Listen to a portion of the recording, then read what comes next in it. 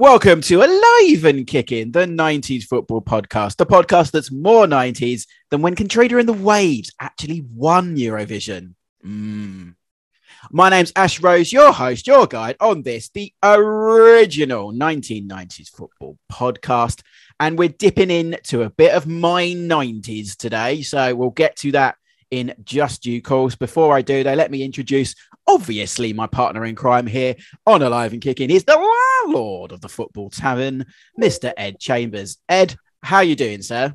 I am very well, actually. It is an absolutely baking hot day today. Well, you were just telling me about your posh loft conversion that's very hot. So yeah, I am in the office in inverted commas, which is a loft conversion. But the problem is being in a loft conversion is that you're a long way from the ground and it just feels bloody hot. Heat rises, kids. You've learned that in your science exactly. lessons. I mean, I was too busy sort of learning about 1990s football at school. I've been learning stuff like that. So that's probably why I didn't realise.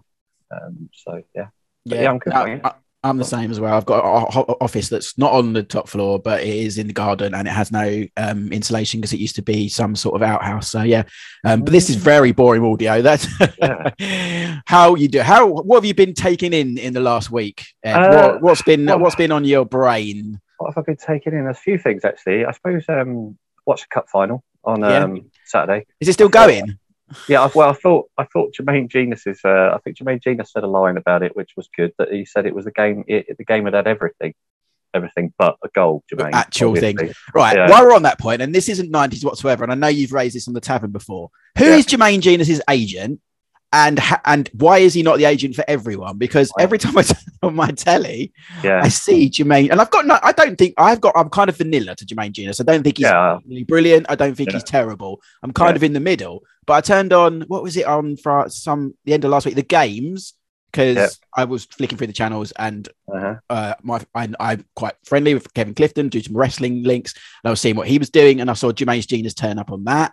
He was on Match of the Day 2 on Sunday night. And then he was co-coms on the BBC coverage of the Cup final. Exactly. He's everywhere. I just got this feeling that I'm going to open my front door to an Amazon delivery driver one day, and it's going to be Jermaine Genius, and it's he's going to be delivering my parcel. But as someone put out on Twitter, he was on the World Cup draw as well, wasn't he? Exactly. So he has been everywhere. But the game itself, I mean, I think it's interesting that Liverpool. I find it amazing actually that Liverpool have won 2 domestic trophies without scoring a goal. Yeah, obviously they're better at penalties than Chelsea, which is why they've ended up with the 2. Why they've, in theory, ended up with 2 trophies. But imagine if they then go to Paris in the Champions League final, it's 0-0, and they win on penalties. I mean that would be. Imagine the odds on that. I think I heard today that they've won 7 out of 8 cup finals on they very rarely have lost on penalties in general, but in cup finals their records is that's why everyone's calling them, the mentality monsters at the moment. Which is why I'm surprised that it was Mane, wasn't it, that missed? I'm surprised Mane missed because Liverpool just look like the Germans when they kind of stand up to penalties. They just look like they're going to score. I watched the game on Saturday. A few beers, nothing too heavy, which meant that I thought I'd missed Top of the Pops. Oh. And then I was searching it for the iPlayer, and it wasn't on. It's not on till this Saturday. So Top of the Pops 98 will have to wait, of course, which was replaced by the wonder that is Eurovision. Yeah, well, I assume because BBC One was showing Eurovision, they thought that it might be overkill to have 2 music inspired programs back to back. It was the first time actually during nearly every year of Eurovision. I always tweet or Instagram post on my own account, not on the AK90s. The cover to I think it's 1995's Eurovision Song Contest. I should have checked that, but it's Love City Groove, which is like my favorite, the best, most underrated Eurovision Song Contest song of all time. Rap. If you've never heard it, it's like a rap R&B in the morning. It's a tune. But I didn't do it this weekend because I was at a quiz night on Saturday night actually. I think Love City Groove is my only real memory, right, of Eurovision. I remember it in '95 because I remember sort of being interested in it because I liked the tune. Yeah. And then I think I watched the show, and I don't think I've ever seen it since because.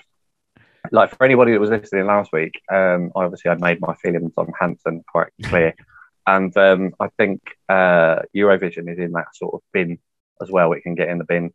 I'm a bit I'm not overly bothered. Yeah, I'm same with Genus. I'm a bit vanilla with it. I don't really like if there was literally nothing on. I don't mind it just being on in the background.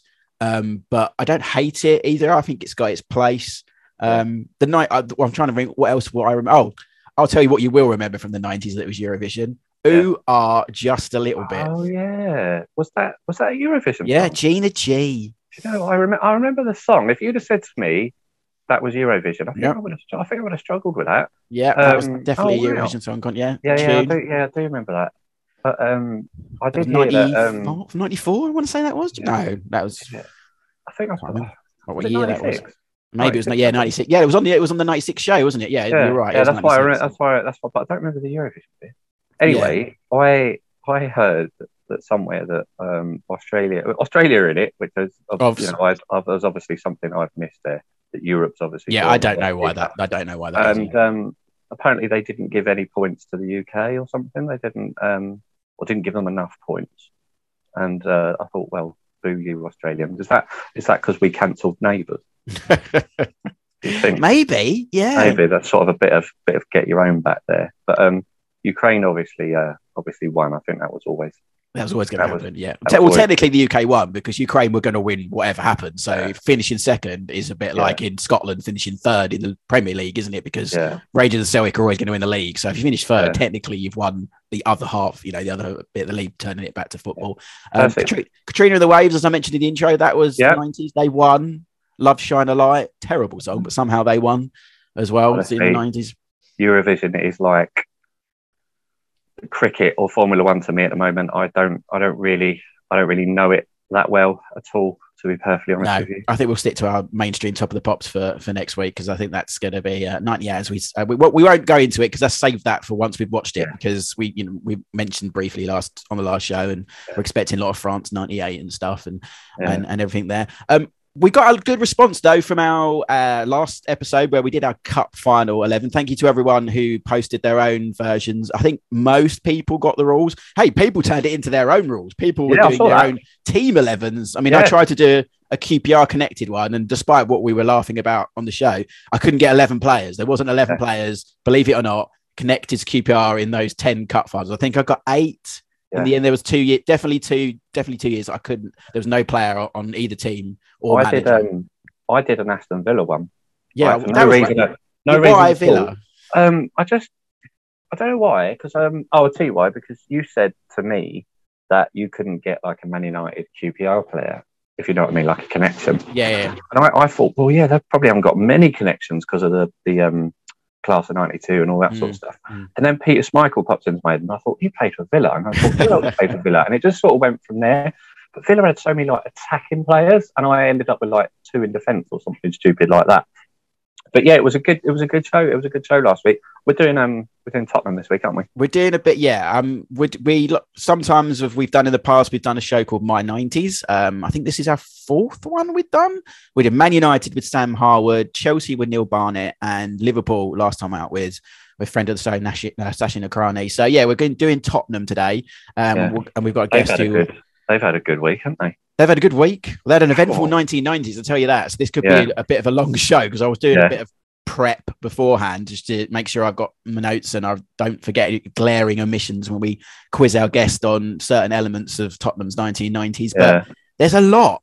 There's a lot that not necessarily glorious. Like they only won 2 trophies, which is more in a decade than they've won in a more subsequent decade. It's like an eternity, yeah. It feels like an eternity since Alan Nielsen scored that goal in the 1999 League Cup final. So yeah, we'll get on talking about Spurs in just a second with our guest. Something I should say, and I always forget, I should say a little thank and a little plug to everyone who's been listening, who's been getting involved on the Twitter feed. And if you do want to get involved and you don't already, please do follow us on AK90s on Twitter. And if you really like the show, give us a rating and a review on iTunes and stuff, which I'm sure all the other shows say. But yeah, it does help some of the statistics and all that. I don't really understand it, but apparently it helps. So if you want to do that for us, that would be great. I've just got a little bing in my waiting room, so that's letting our guests. While we do, listen to this offer from Football Devotion and get involved with some 90s gear, and we'll see you on the other side.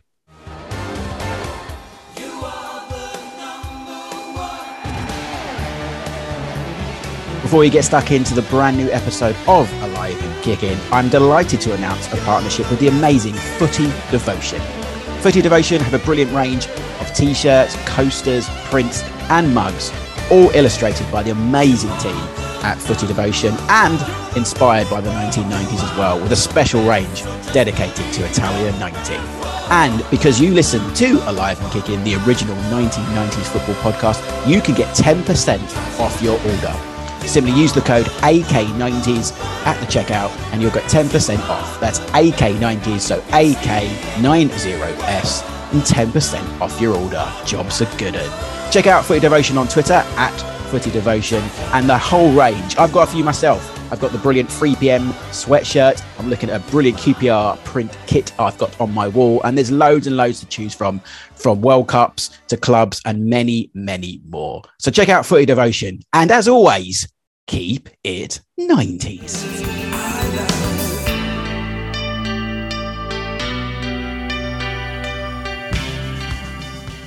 Welcome back, and this is my 90s on Alive and Kicking, and today we're in North London, a very happy North London, it has to be said right now, especially the white half after certain results in 2022, but we don't want to talk about that. We're talking 1990s. So joining me and Ed now is writer, actor, director. He's done it all. He's done bits of everything, and we're pleasure to join him on this show. Theo Delaney. Theo, welcome. Thank you so much. So delighted to be here. Oh, it's a pleasure to have you, sir. We were just talking in the preamble there about how much we enjoy your show. It's called Life Goals. Before we get into talking about Tottenham, your club, tell us about your current project, which is this podcast that you've had some amazing guests on. Tell us about it and what it involves. So Life Goals in a nutshell is well-known football fans choose the 8 goals of their life and relive them. So we go in chronological order. They choose a goal. They remember where they were when they watched it, what it meant to them. Because, goals, as we all know, are the things that have the most visceral and memorable effect on you if you're a football fan. And because we do them in chronological order, very often they'll choose one from childhood or from, adolescence, and then they'll end up with one close to the present day. So it allows you also to talk about their lives.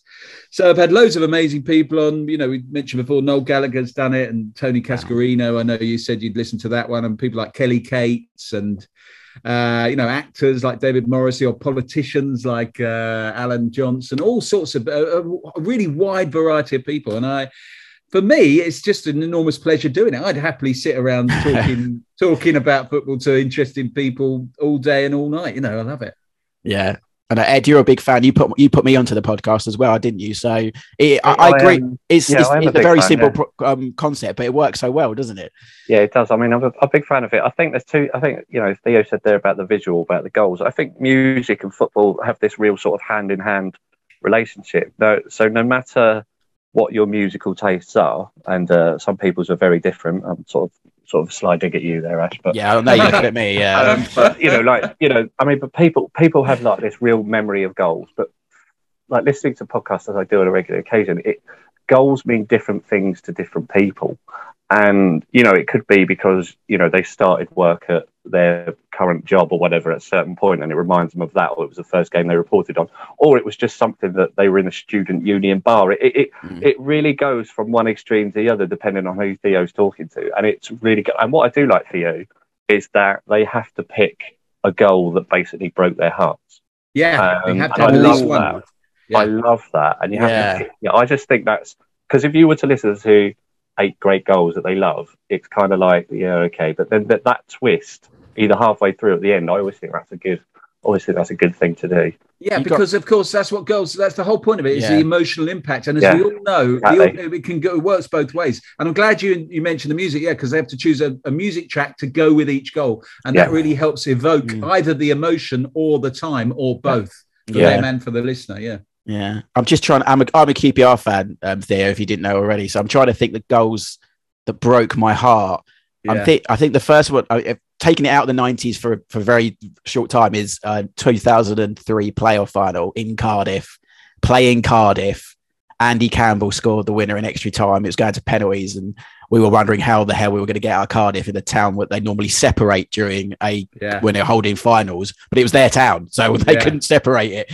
So that broke my heart. And I'd also, Eric Cantona scored like we always call it like 106th minute. I think it was like 96th minute winner at Loftus Road in our relegation season. That was the beginning of the end, and I think we never really recovered from that. So those are the goals that stand out, that really kind of sucker punched. Yeah. So, but yeah, that's yeah. I don't like to dwell on those, but let's not dwell on them. Yeah, it's a good twist. It's definitely a good twist. Yeah. Before we talk about Tottenham, Theo, I was doing a bit of digging on obviously what your past, especially your directing. You did some like major adverts in the 90s, working like some we really remember as well. Tell the listeners what you worked on and some of the big names that were involved in that era. Yeah, I mean, I started directing ads at the beginning of the 90s, and I've been directing them ever since. And I carved out a little niche. I mean, most commercial directors have little specialisms. I managed to get a few specialisms, which served me well, but one of them was football. So I worked with people like Peter Schmeichel. I did a Danish bacon campaign with Peter Schmeichel. Yeah. I worked with Alan Shearer. I did a pastiche of the Eric Cantona Eurostar commercial with Alan Shearer for McDonald's. Oh yeah, I remember that. So it's like a Mickey take of the Eurostar. So I completely recreated it shot by shot, but it was Shearer and not Cantona. I also worked with Cantona. I did a Nike ad with Cantona, and then I made a film with Cantona called Cantona Speaks for Manchester United, where he talks for the first time about the aftermath of the famous Kung Fu kick and all of that. So I worked with, especially in the 90s, but also later, lots of iconic footballers, which was, a huge privilege. I mean, because I was such a massive football fan. Strange, because I had to remain completely prepared. I never talked to them about football or anything. I just walked. They probably thought I was a complete football know-nothing, because I thought I've got to remain professional. If I let the mask slip, I'm going to turn into a quivering fan. So What was Cantona like, Theo? Because we have this, image of him that we've seen through our screens and through everything he did in the 90s. But what was he like, in that kind of circumstances where you had to direct him and stuff? Well, he was unusual in the footballer, because especially in those days, now footballers are quite savvy and quite more rounded, I think. Yeah. But in those days, when you work with footballers, a lot of the time, all they wanted to do was get it over with. They weren't comfortable with it, and they just wanted to just do it and go home. The thing about Cantona was he wanted to make it good. He was interested in making it good. So that was a great thing. That was I loved that. He was extremely courteous and cooperative because he wanted to make it good. I had to spend a lot of time interviewing him, which was, again, an absolute privilege. And he was great to work with. I really liked him. He was good to. Every now and then you'd say something he didn't agree with, and you knew about it because his expression would change and he would contradict. So he wasn't putty in your hands by any means, but he was brilliant to work with. I liked him a lot. He was enigmatic, even when you felt like you're getting to know him. You weren't quite sure what was going on. He remained enigmatic at all times. But I liked him a lot. We got on really well. And he liked the film, crucially. I remember I had to go up to Manchester when we'd done the edit and sit with him in a room with him and just a few other individuals. And it was obviously, for me, it was very nerve-wracking to show him this film. It's all about him. And he sat impassively throughout, didn't say anything. And at the end, he said, he looked at me and said, "I like it. It's very good." And he shook my hand. And that was a great thing. So wow. I liked him. Yeah. Good stuff. Ed, before we talk to the Tottenham and we get it from Theo, I wanted to ask you first of all, when I say Tottenham in the 1990s, and as we already alluded to, it was a busy decade for Tottenham. Mm-hmm. What first springs to your mind? Is it Christian Gross and a bus pass, or what is it you think of? I'm sure we'll come on to that at some point. I think with Tottenham, I think the first thing that I think of in the 1990s is literally a roller coaster that is sort of bookended by two trophies. So you've got the 91 Cup final and then the 99 League Cup final. But the actual decade, as I'm sure we'll go on to, was so up and down. There was court cases, there was big foreign signings, there was the famous five. There were so many, different things to talk about. So I'm looking forward to getting stuck into that, especially like sort of the best goal and the best game sort of scenario. I always think that's a good one to run through. But yeah, Spurs, I just think definitely a roller coaster. I mean, they came back from Italia 90 and you had Gascoigne and Lineker, the sort of two heroes of that kind of glorious failure in a way. But they were the two guys that everybody wanted to watch, which meant that Tottenham kind of were the team that everybody wanted to watch that season, I think. So, they almost became like a neutral's favourite because of Gazza and Lineker, didn't they, in those early years? To an extent, yeah. I mean, Gascoigne was a big pull, regardless, such a talented player. So I think, so Tottenham, to answer your original question, roller coaster, definitely a roller coaster. Well, let's get into it then, Theo. We've got as we do always on My 90s, a few categories that we've given you to talk through, and we'll spin off, no doubt, into certain areas of the decade. But I'm wondering if we've segued nicely into there, because he mentioned Gazza, and then the first category is best player. Does he feature in your thinking for your favourite 90s Tottenham player, Theo? Without a doubt, yeah. I mean, Gascoigne, the thing about Spurs, of course, is that Spurs have won precious little in the last 30 years. But the Spurs have always had special players, really. The list of special players you put up against any club's special players. And Gazza was so special. He was incredible. I was so privileged because I got my first season ticket around about 88, just as he joins. And he started off brilliant, and he just got better and better. And I think the best two Gascoigne seasons were the ones either side of Italia 90. Yeah. That was when he was at the peak of his powers, because of course at the end of that second one he gets the injury and he's never quite the same again. Although he achieved so much afterwards as well in terms of taking your breath away. So yeah, I mean, I think I saw Hoddle play. I'm that old. I saw Hoddle play. And Hoddle was a breathtaking, extraordinary player. Gazza was definitely on his level for me. So if I'm looking to name the player of the 90s, Gazza's definitely in the conversation. The only reason you wouldn't name him is because he was playing in the 80s as well. That would be literally it ended quite abruptly as well in the 90s. And it ended abruptly, and of course he went on and played for lots of other teams as well. So the other players in the conversation, I'll list the other ones on the shortlist, and I'll finish with the one that I've decided to go with. Go for it. I love a shortlist. Yeah, I've unfortunately left my drum roll at home.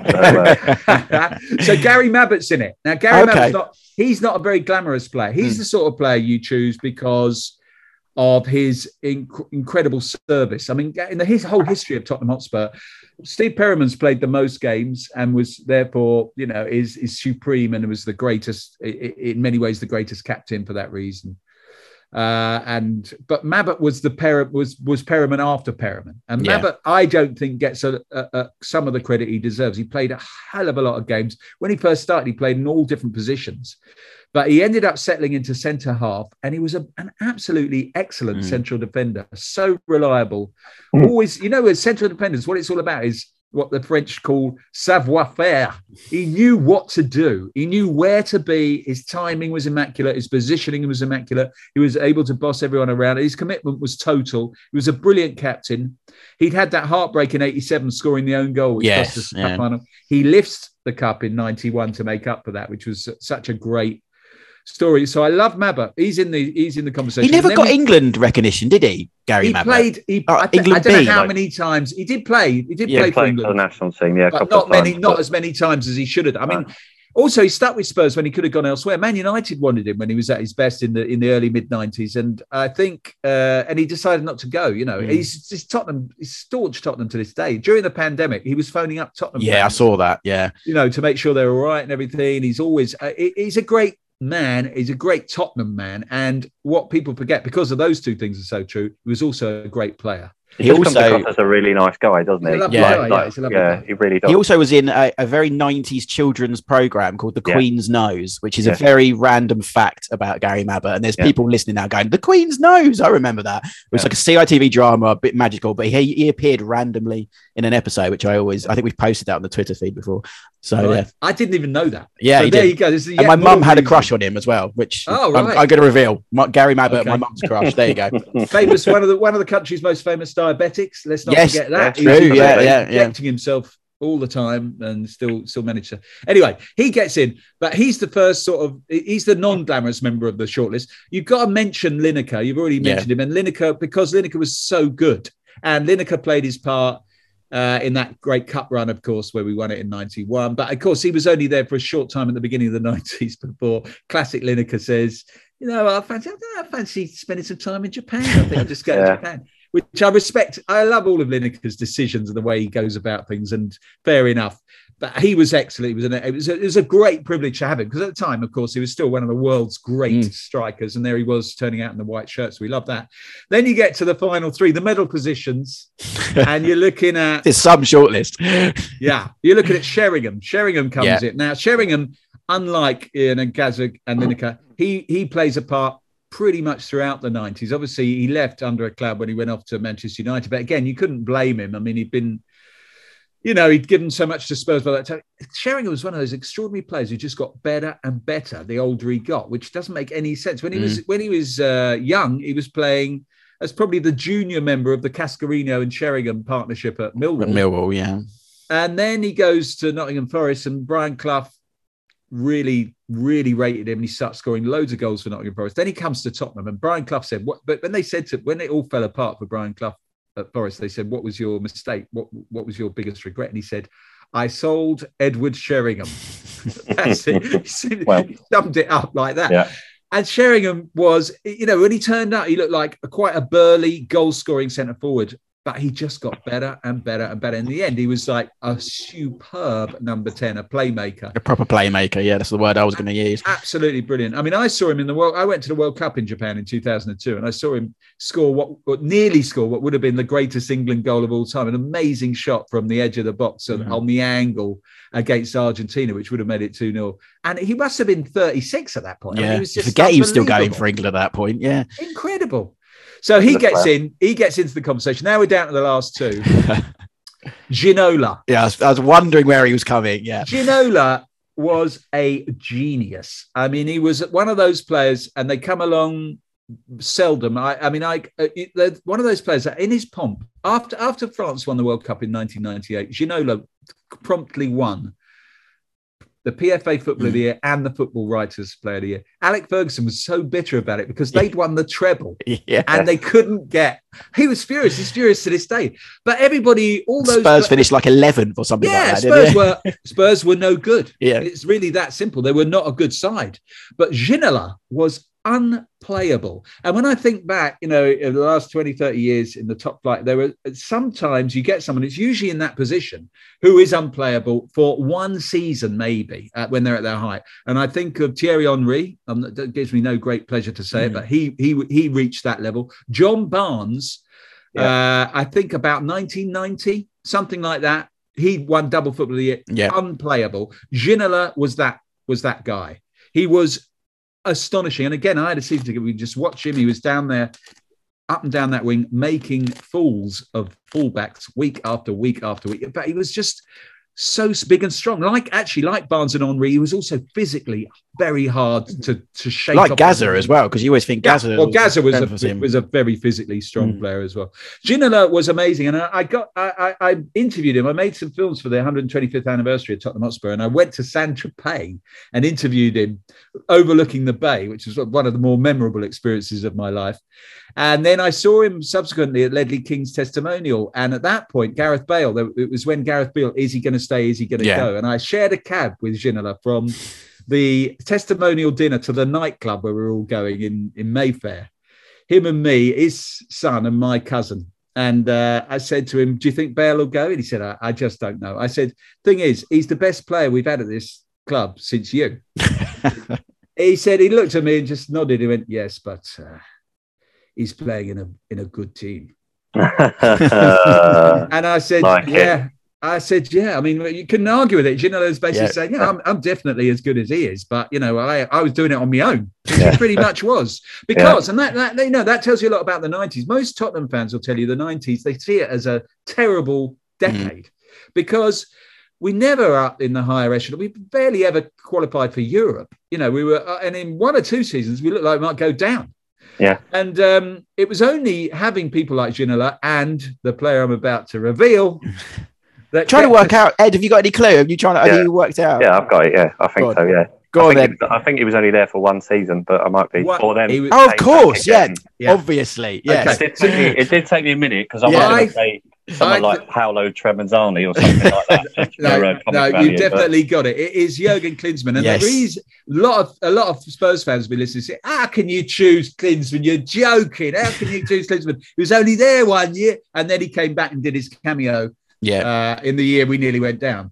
But I've chosen Klinsmann because, as I say, that decade, I mean, we're not exactly spoilt for choice when you think of who I've already mentioned, but that decade was actually a very depressing decade for Tottenham. We were never really very far from mid-table mediocrity. Sometimes we dipped below it. Sometimes we poked our heads up a little bit above it. But basically, it was about mid-table mediocrity. After all that promise of winning the Cup in 91, it all, it was just awful. And the only thing that kept us interested was these great players. And when Klinsmann signed, that was a moment, just the moment of him signing was one of the greatest. I mean, I've told this story before, but I was driving along on the Bayswater Road in a traffic jam. The sun was beating down. I'd been to World Cup 94, and he was one of the great stars of World Cup 94. And it came on the radio that Spurs were signing Jurgen Klinsmann. I was sitting there with my girlfriend. We're both quite irritable. We've been in a traffic jam for ages. Jurgen Klinsmann, it comes on the radio, Klinsmann signing for Tottenham. I practically, not quite, but I more or less burst into tears. I mean, I was close to it. She could tell I was emotionally overcome. And my girlfriend, she hated football. And one of the things she hated about it, and fair play to her, the absurdity of how seriously I took it and what an effect it had on me. So I'm sitting there. My wife will say the same now. I'm trying not to cry. And she's just absolutely appalled. She's thinking, oh, what fresh lunacy is this? Who is this Klin head or whatever? Is he gonna? He's not going to make things worse, and he duly did, because I was just so staggered that we'd got one of the best handful of players in the world was signing for Spurs, and we'd been rubbish, I went to his debut I think he debuted on a pre-season tour of Ireland. Actually, imagine going on a pre-season tour of Ireland now. Where's the money in that? Yeah. But the first game he played for Spurs in England was at Watford away. It was a friendly, and me and my mate Kev, who I still sit with at Tottenham, we went with his wife, who was about 8 months pregnant, thinking, oh, it's only Watford, we'll just go along, walk in, it'll be fine. It was absolutely rammed. Like the whole of Tottenham was there. It was absolutely chocker at people wanting to see Klinsmann in a Spurs shirt. And then, I just started going home and away. I've never done a full home. I've never been a home and away type. I've always gone to away games, but not all of them. But I just couldn't stop going because of him. I mean, obviously Dumitrescu came as well, and the famous five, you mentioned it earlier. We had Dumitrescu, Klinsmann, Sheringham, Anderton, and Barmby, which was an incredible thing. But Klinsmann was the big star. And one of the other things about Klinsmann, I mean, there were so many things about him, but I think he played a role in making Sheringham into the player he was. I think when Sheringham first played with Klinsmann, I think just at the very beginning, I think he felt a bit overawed because remember in those days, foreign superstars didn't play in England. Yeah. Real superstars. They had a few starting to come in who were at the end of their careers, sort of thing. But to get someone who's still at the peak of his powers, who's a genuine world superstar, it's like a movie star turning up, And I think Sheringham was, just to begin with, slightly overawed, and you could see in the way he played. But before long, they actually struck up a great partnership. And I think Klinsmann convinced Sheringham of his own abilities. I think Klinsmann said to Sheringham, listen, I don't know if he said it in so many words, but he communicated somehow, if you think you're not good enough to play with me, I'm looking at you in training, I can tell you for certain you're good enough. You are on my level. Yeah. And together, we can be brilliant. And I think Sheringham changed at that moment. And the player that he became, this sort of omnipotent, all-round excellent footballer, I think a lot of that was down to him playing with Klinsmann. And they had an amazing game at Liverpool away in the FA Cup where they just nicked it at Anfield, which was, we never won at Anfield, ever, ever, ever. We still don't, And the two of them put Liverpool to the sword. And I was working in Italy. I was in a hotel room on my own, bouncing off the walls, going mental as the winner went in. Yeah. I think Klinsmann was I always say the marker in the sand for the Premier League, though. I think before that, like you say, we got some signings. The foreigners were starting to trickle through. Sky were obviously making the game bigger and bigger and bolder. But what we needed was a Harlem Globetrotter. We needed the superstar. And I remember the moment. I don't know if you remember it, Ed. I remember getting the paper through the door and seeing that, because this is days before social media. That's one of the things I hate about social media, is that someone's going to sign before, like, weeks and days or whatever before he actually finally puts the dotted line. And you see that holding the shirt or the scarf. You don't have that luxury anymore, because you just pick up a paper and go, "Hang on, what?" Or you heard it on the radio. Yeah. Yeah. Do you remember that moment yourself? Yeah, I was interested what Theo was saying there about being in the car with a girlfriend and sort of hearing it on the radio, and it was almost like, did you ever question yourself and think, did I just mishear that? They must think it's somebody else. Now these days, you just get out your phone, obviously not while you're driving, and sort of you'd flick through and go on Twitter or whatever. Right, okay, bloody hell, we've signed Klinsmann, but 1994, you don't do that. Yeah, and he was definitely the first superstar. Now, to me, Cantona is a superstar, but he didn't come over here as a superstar. And he wasn't. He became a superstar. Yeah, it was almost like via the back door, the bad boy of French football. Whereas this was a World Cup winner from 1990, someone that had played a very active role in Germany's team in '94, had been in a Champions League semi-final for Monaco. That year, and he's signing for, let's check that again, Tottenham, who, with all great respect to Tottenham, it was a big surprise across Europe, I think, that he did choose Spurs. He obviously chose Spurs for various reasons. Living in London was probably a big one. But I mean, I was reading.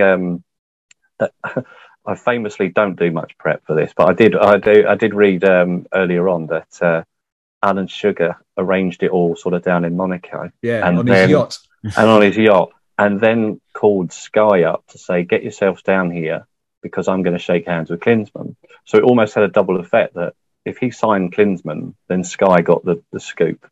And then if they didn't sign Klinsmann, they had the video footage of Klinsmann shaking hands on the deal and then obviously probably renegading on it. Mm. But it was just interesting in the fact that Sugar had thought like that. But it was a massive, massive signing for Tottenham. Yeah. A fabulous player. Well, if you don't get Klinsmann, you don't get Bergkamp, you don't get Zola, it's a completely like the list goes on and on. Goes on and on and on. We don't get to, absolutely. You could say you don't get Erling Haaland. That's where we got to. Erling Haaland is signing for, he is not even in his prime. I mean, the man's a machine. It's ridiculous how good that kid is. Yeah. But that's, for me, it's Klinsmann where it started. That switch to games then, Theo. There's a few Tottenham games we stick out in the memory for us in the 1990s, but we mentioned the 91 Cup final, obviously very eventful. We talked a lot about that last week's show. I remember it very vividly as such a eventful game, but I'm sure you're going to pinpoint something that's more close to your heart. What have you gone for? Well, I think I very, very, very nearly chose the FA Cup quarter-final at Main Road in 93. Yeah. Now, that game I went to, me and my mate Andy Walker drove up there like you did in those. I remember I would have got the ticket. I would have just driven one day to White Hart Lane and bought 2 tickets in the ticket office. They would have torn them off the book and I stuck them in my pockets. I'd have phoned Andy, not on a mobile, and said, I've got 2 tickets for Man City. He would have gone, all right. So we've got in the car, drove all the way to Manchester on the day, get there.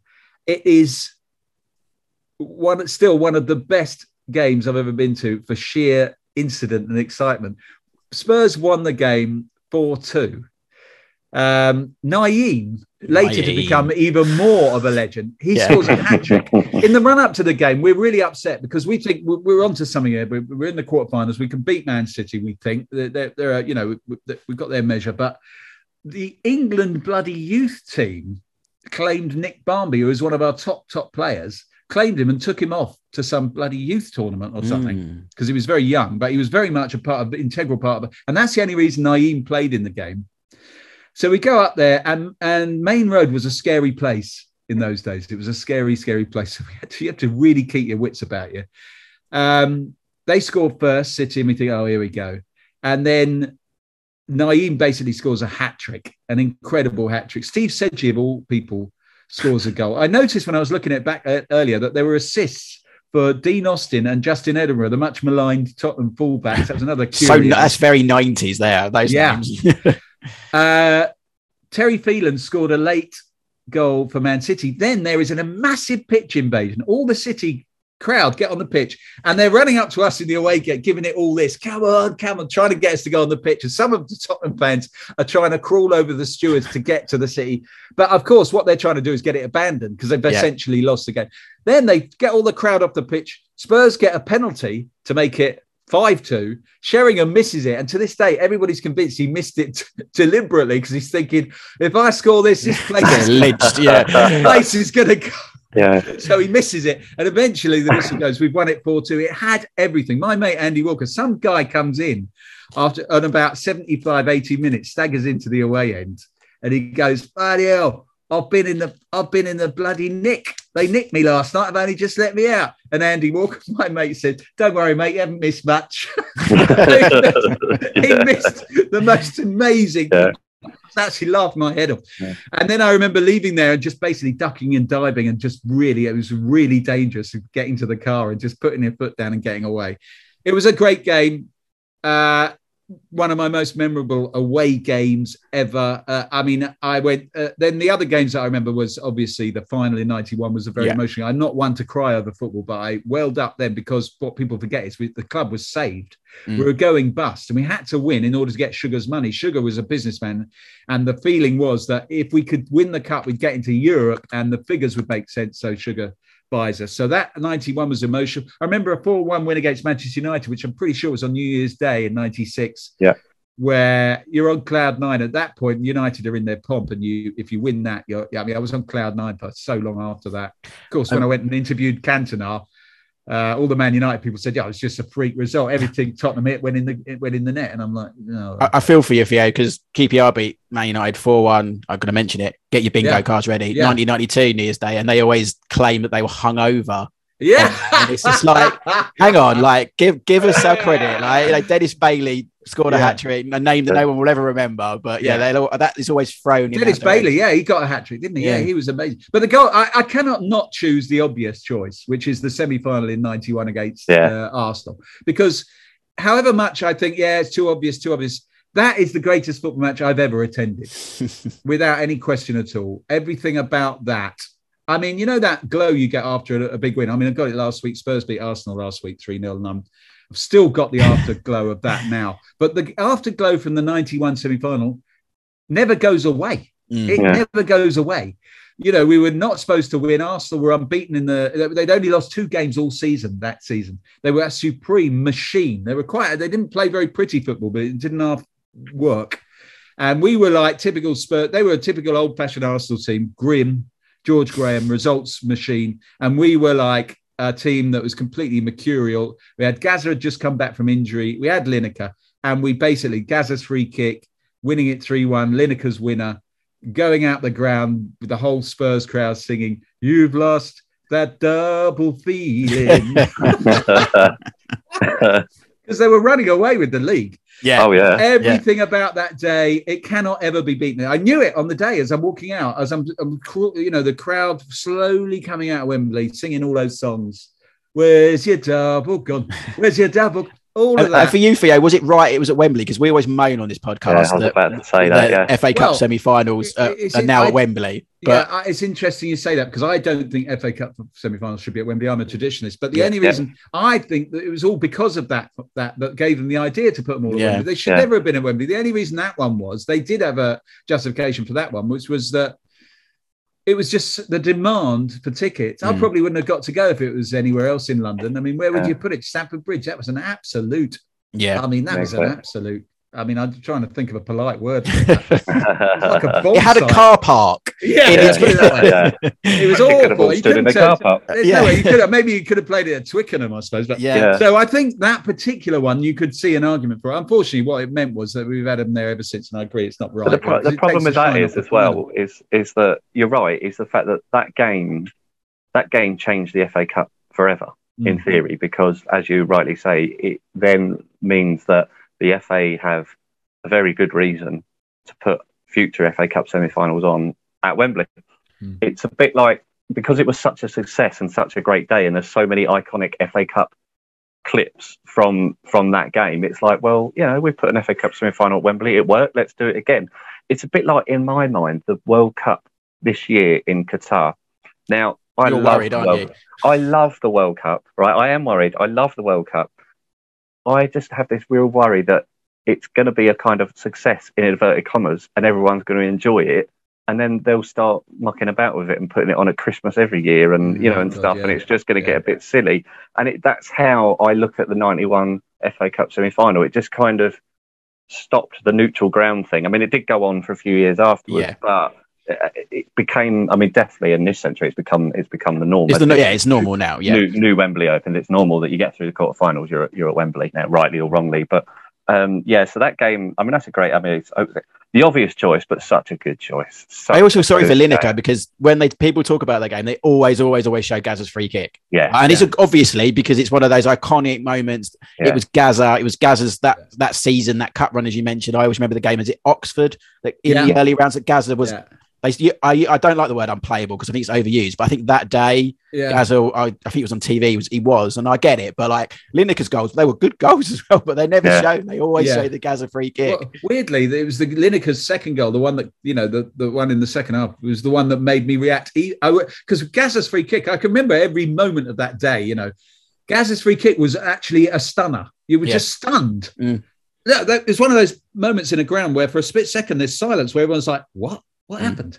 And then you go mad. But with Lineker's goal, I remember just losing control completely, running down to the fences, still had the fences, I think, and going, hyperventilating because that was the moment where you knew we could win. Yeah. We were 2-1 up and they were pressing a bit, the Gooners, but yeah, that was the moment. So you're right. Get Lineker.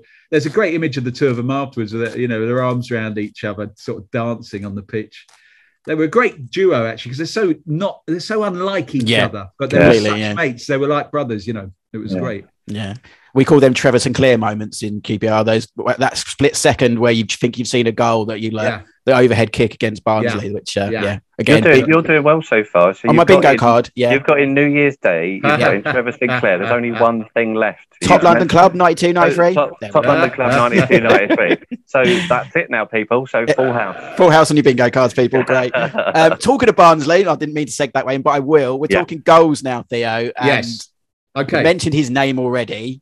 There is a certain goal that Mr. Ginola scored against Barnsley. Is that in your shortlist, or did it come into your thinking during picking your goal? No, actually, one of the things about Ginola, that was a great goal. But weirdly, for a player so special, he didn't score that many iconic goals. That's his best goal. That's the one people would always play.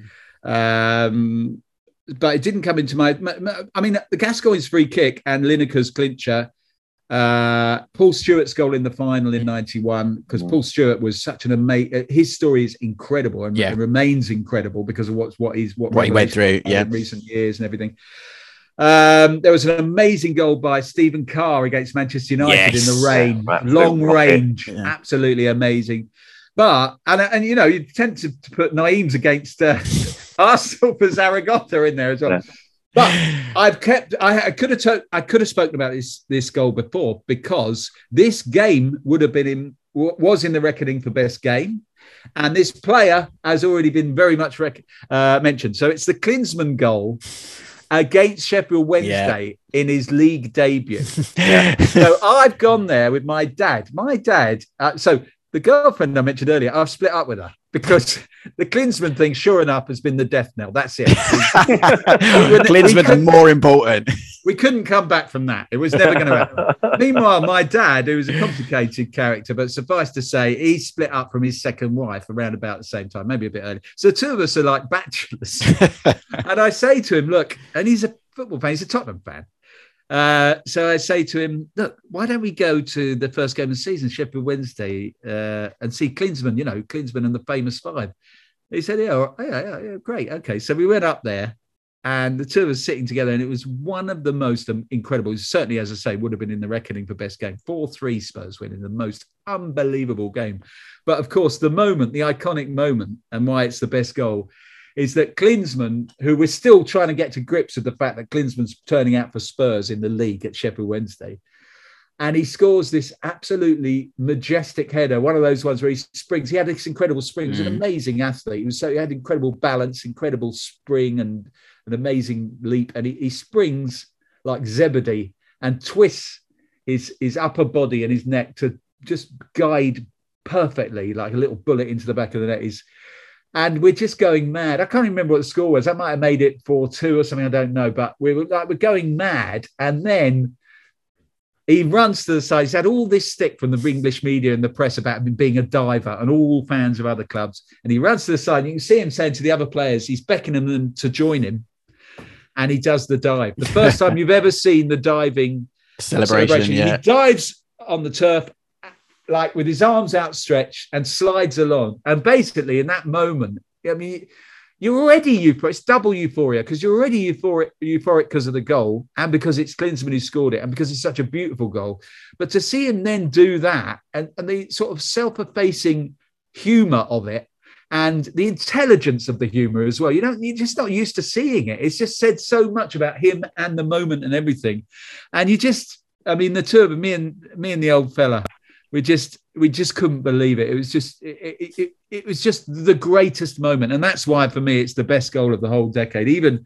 I've even picked it ahead of Gascoigne's free kick. He even made the dive look cool.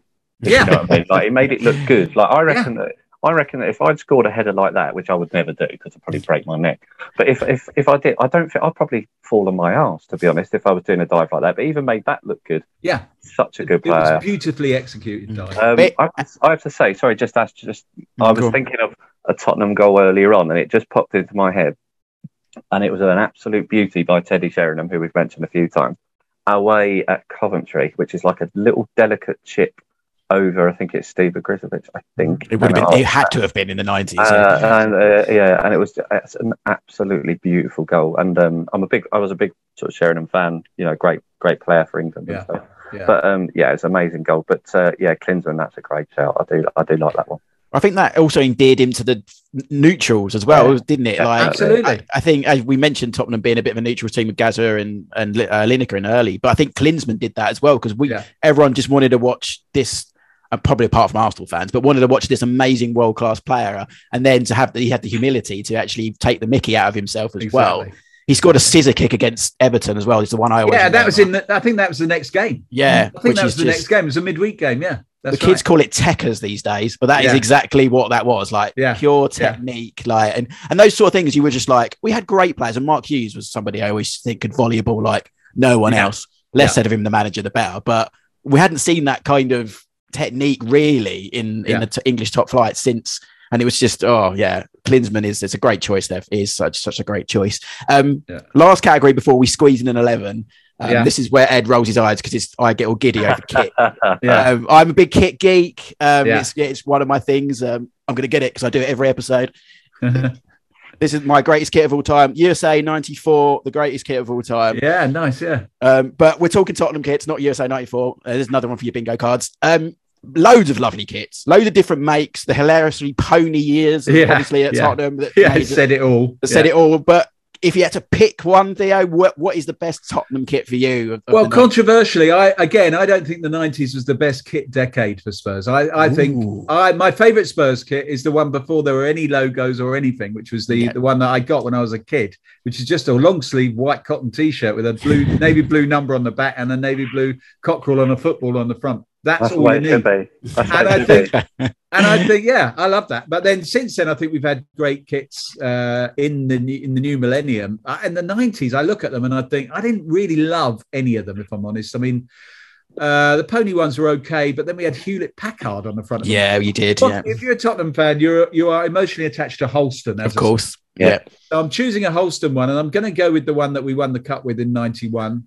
Because it was actually a story in itself. Because I'm not sure if this had ever been done before, but what they did was they won the semi-final in the old Hummel kit. And Hummel was the business that almost brought the whole club down, because Hummel was a subsidiary or a sister company of Tottenham Hotspur, where they made up the Scholar, the chairman in the 80s, thought, why don't we just make our own kit? But, they make all this. So Hummel was associated as a business with Tottenham. And they had all these Hummel kits, some of which were better than others. So they won the semi-final in a Hummel kit. And then they came out in the final in a whole new kit. They did a deal with Umbro, anything to get the money in because they were in such trouble. And the kit was revolutionary because it had these long, baggy shorts. Massive shorts. It had all those shorts with the same short length throughout the 70s and 80s.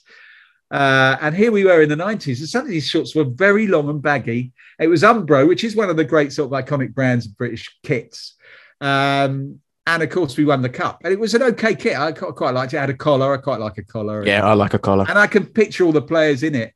So I've chosen that one because of Holston, because it was new, because of the story of them cheekily having a new kit, even though it wasn't a new season. They were doing it's purely a sort of cynical commercial move, really. It's funny you should mention that there, because we were talking about this last week, weren't we, Ed? Like, I didn't know that story, so I'll preface by saying that. But as a kid, it annoyed me because, like, I'm such a kit geek that I think every season should be defined by the kits that were out that season. And I didn't like the fact that you'd gone the whole season wearing the Hummel kits, and then when you'd won the cup, you were in your new kits. And as much as I love seeing new kits, and again, social media's ruined that. I used to get them seen in match and shoot, and you be like, oh my god, new kit. But it made me smile as you mentioned that, because I was moaning about that last week, wasn't I, Ed? You certainly were. Yes, you've had a double rant on that one. I get more of the story behind it now. I didn't realise the Hummel connection. No, I didn't. You caught me by surprise there. I didn't realise that Hummel was associated to Tottenham, because I seem to recall Hummel being. Is it a Danish football? It was Scandinavian, but I think Scholar bought them, basically, took them over. Okay, right. Yeah, it was a disaster. They weren't in there. It's a classic thing where a business buys another business, but it's a totally different industry and they don't know anything about it. So they're very quick. In theory, it's a good idea. Yeah. Well, Rangers, clubs have done that now since. I mean, bringing it back to QPR, as always, we had Clubhouse in the early 90s, which were basically in-house. We didn't have a kit supplier. Right. Until View took over in the mid 90s, but we used to have Clubhouse, which was just made by our own. It must have been some sports brand down there. I don't even know who made it, but it was club owned. And I think clubs have done that over the years. And it's you get to do whatever you want with the, you're not sort of handcuffed by a sports brand. So I can understand the theory behind it. When I think of Tottenham kits there in the 90s, there's always two that stand out for me. One is very rarely worn. It was, I think, 92, 93. They were away at Newcastle, and it was like a blue. It had Spurs written almost in like a barcode. Yeah. Love that kit. I never liked that. It's just unique. It's very like you've totally unique. Yeah, it's a great collector's item. Yeah, and then the other one, and I had this randomly. I think one of my grandparents or aunties or uncles got a bit confused. It was more like, he likes football rather than I'm a QPR fan. So they bought me a Tottenham shirt, and there is pictures of me that exist wearing it was a yellow Tottenham kit with the weird flecky stuff. Again, on the shoulder. Again, I've known you for 20 years, and you've only just revealed. Exactly. I don't like revealing that fact, but there is pictures of me in a cat's out the bag now. Yeah, it's definitely out the bag now. Let's get your 11 out the bag, Theo. Let's finish off with. I think we could kind of guess from the past sort of 40 minutes. I've kind of been placing players in positions. I don't know whether you. I don't know whether you expect teams to be balanced or not. But we expect them to be 4-4-2. Is the manager Ozzy Ardiles? Yeah. Well, that's what I was going to say. I was going to say you can accuse me of not having balance in this team, but I would say Exhibit A, Ozzy Ardiles' team, which played a 4-1-5 formation. And the one wasn't even a midfielder. It was a centre half playing midfielder in Colin Calderwood until they got Popescu. So I'm playing. It's sort of I think you could you could probably call it a 4-4-2 if the midfield's a diamond. Okay, that's it. Classic Terry Venables 90s and diamond. Also, the only other preliminary note I'm going to give you is that you'll see from this team that the front six is absolutely world class and the back four just isn't, and that tells you a lot about Tottenham Hotspur. Yeah. So in goal, I'm thinking, bloody hell, we're struggling here straight away. And the goalkeepers, there's no goalkeeper in that decade that's as good as, say, Clements or Jennings, obviously, or Lloris. They haven't got any goalkeepers that good. So I'm going to go with Thorstvedt, who was a cult hero. Yeah. The Viking. Eric the Viking. Everybody loved him. I love Eric the Viking. Eric the Viking loves me as a child. And of course, he played in 91. We loved him, even though, as I say, he's not in the same class as those goalkeepers I just mentioned. Then you're looking at a back four. You've got to go, I think, at right back with Stephen Carr, who he was one of those, again, in that decade, certainly defensively, we struggled sometimes to have players who would have got in the top teams. But I think Carr at his best could have got in the top teams. And eventually he ended up going to Newcastle just as they started to decline, which was a shame for him. But he was a great player and he scored that great goal I mentioned earlier. Left back, it's a sentimental choice, but it's justified because he played almost the entire decade and played in that League Cup triumph and played a pivotal role in a funny sort of way in the League Cup triumph at the end of the decade. And that's Justin Edinburgh, who died sadly a couple of years ago, very suddenly. I met him once and he was a lovely bloke, a really lovely bloke. And you can tell that by the outpouring of grief that came after he died. So many people devastated. I actually met him myself, Theo, as a kid. I was at they called them soccer schools as kids, which used to annoy me because it was basically football camp is what it should be called, not soccer. Yeah. But Justin Edinburgh came along at the end of the week to hand out the trophies and the prizes and stuff. and he stayed for hours and he answered questions. He took it, and he was still, we're talking nearly 30 years, probably more than 30 years ago now. He was still a young guy himself, but he, it was almost like he wasn't doing it out of sort of duty. He felt like he was doing it because he really wanted to, if you see what I mean. And he was just such a nice guy. I just always remember that. So really sad when I heard the news come through a couple of years ago about him passing away. Yeah, we got Nicky Johns at our soccer school. That wasn't quite as good. Yeah, I think I went to that one as well. Yeah. Continue, Theo. Okay, so the next player is the guy who introduced me to it. I used to make a show in the early days of mobile phones being able to take video, which seemed like the most bizarre thing. You watch video on your phone? What?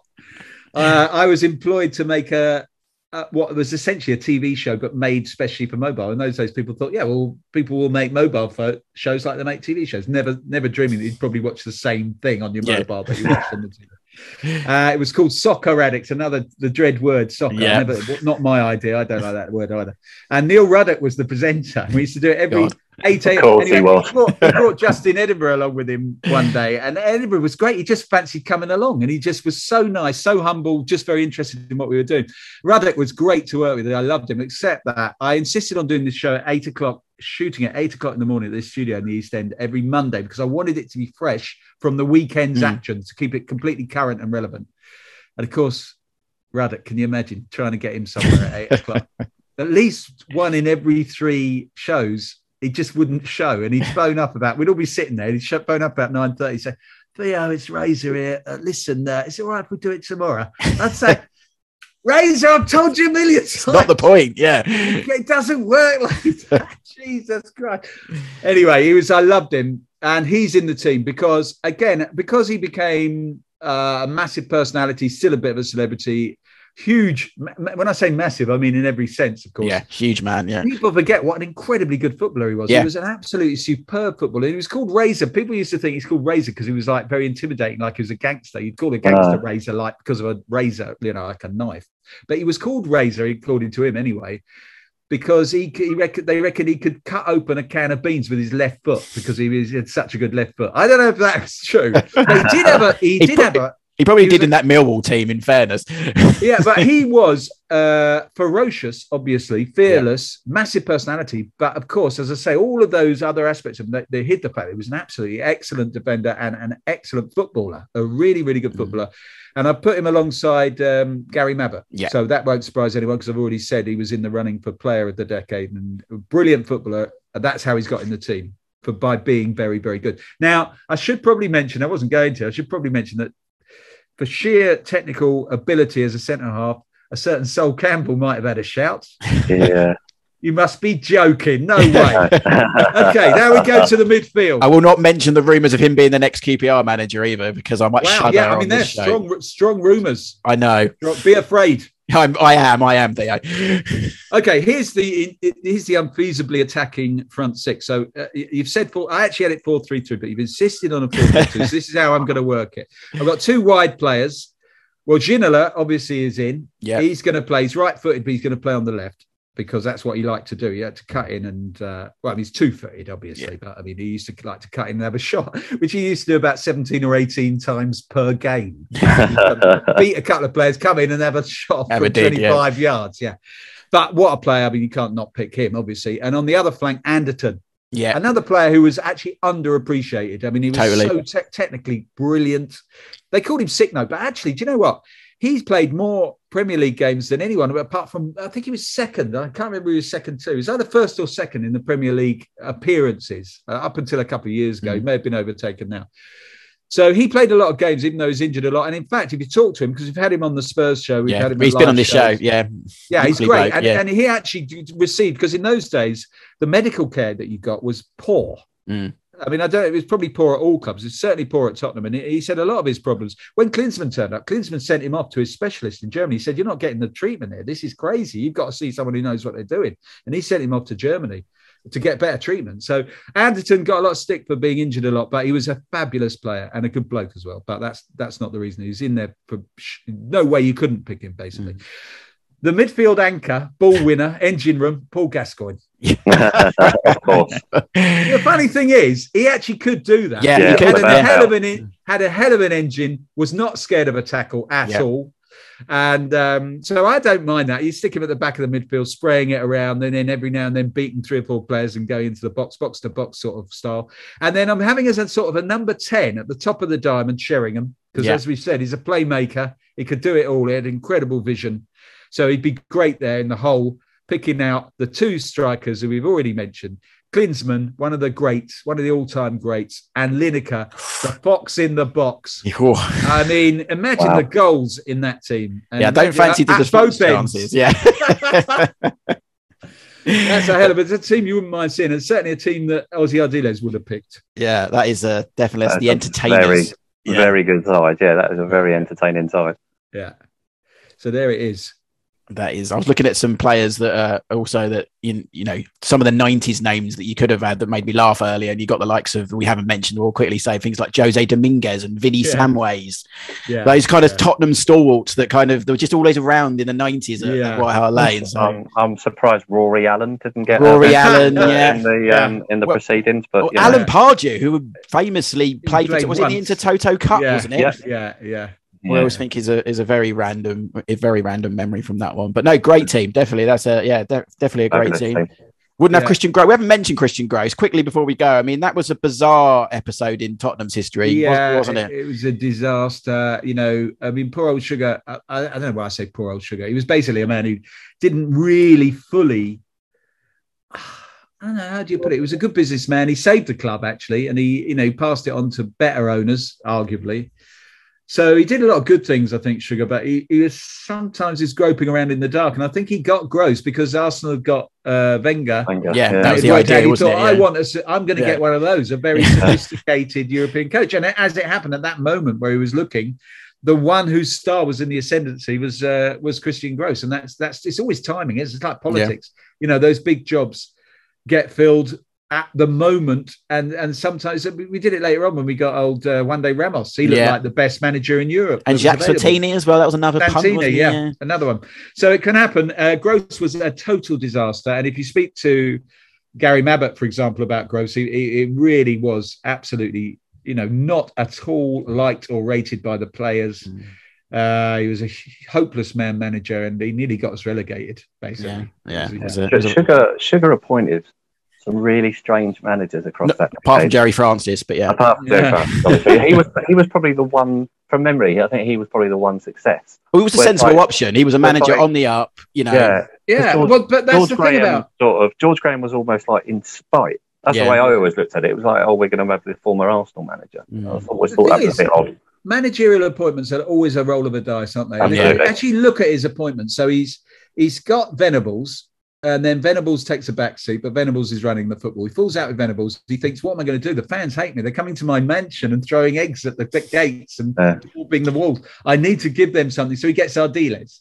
Perfectly reasonable. Of course, we were all absolutely happy with Ardiles. He had a reasonable managerial CV at that point, Doesn't work out. So then, and the reason it doesn't work out, he plays 2 attacking. So then he goes for Francis. Francis was, the most coveted young manager in the country. Linked with the England job at the time. Absolutely. He looked like an extremely good bet. Also, he was the antidote to Ardiles' insane gung-ho football. It never worked out. His football, it was quite boring, and then eventually the results went wrong. So you get rid of him. Then he thinks, I want a Wenger. It's working out for Arsenal. So he goes Gross. You can understand. Then Gross is rubbish. So then he goes for George. Now, George Graham at that point had not failed. He had only ever been a winner. He'd done incredible things at Arsenal. Only lost his job because of the old brown envelopes. He goes to Leeds. He's turned Leeds around. He's made Leeds a proposition again. So you can see why he's done it. It was probably at the time no one gettable who would on paper be better. Doesn't work out. Then he gets Hoddle, who's doing great things at Southampton, having been unfortunate with the England job. Doesn't work out. Actually, it wasn't him who hired Hoddle. It was Levy, to be fair. But I could go on and on. Managerial appointments look good on paper at the time, but they're always a roll of the dice. I always think of Christian Gross as the panda pop out Arsene Wenger. That's what I always think him like. He was the cheap kind of diluted version of, no offense to anyone who likes Panda Pops. Theo, if people want to get involved in your podcast, I know you've got a Twitter feed. Where can they find it and get involved? So We're on Twitter as @LifeGoalsTD. I'm on Twitter as @Theo Delaney. The podcast is called Life Goals with Theo Delaney. And good stuff. Yeah, I implore you to check it out, people. And Ed, if people want to drink in your tavern, where do people find you on Twitter and tweeting about your 90ness normally?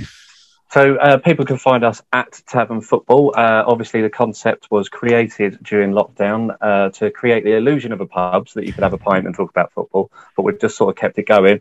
But congratulations to Elton Wellesby yesterday, who thought that we were a real pub and was asking people where it was in the country. So I had to explain to him, unfortunately. Which actually, if you read the bio, it does kind of look like it's a place, pub. Yeah, one day. I don't know. One day, yeah, you never know. One day. I don't blame Elton. Yeah, no, we've had Elton on the show. He's a lovely man, but I can see where he got the confusion. Follow the show, of course, Alive and Kicking at AK90s on Twitter, and we'll be back soon. We're talking more 90ness. We might get into the promotion race as we get towards the end of the season in 2022. We'll look at the 90s playoffs, possibly.